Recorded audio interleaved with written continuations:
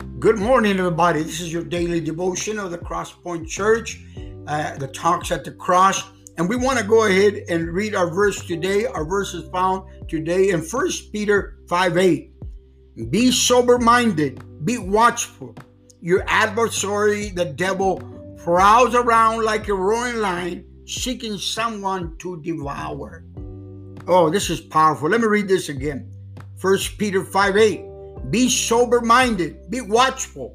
Your adversary, the devil, prowls around like a roaring lion, seeking someone to devour.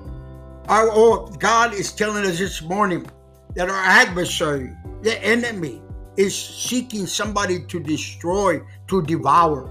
But I thank God His word reminds us. It gives us an alert to be sober-minded, to be awake.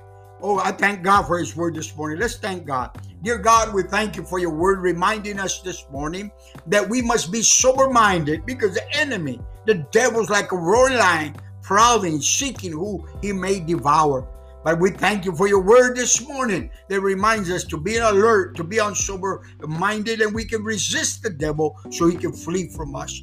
We thank you for your word. We ask you to bless my brothers and my sisters, no matter where they might be dealing with, that you give them the strength and the faith to resist the enemy and he may flee from them. In Jesus' name we pray.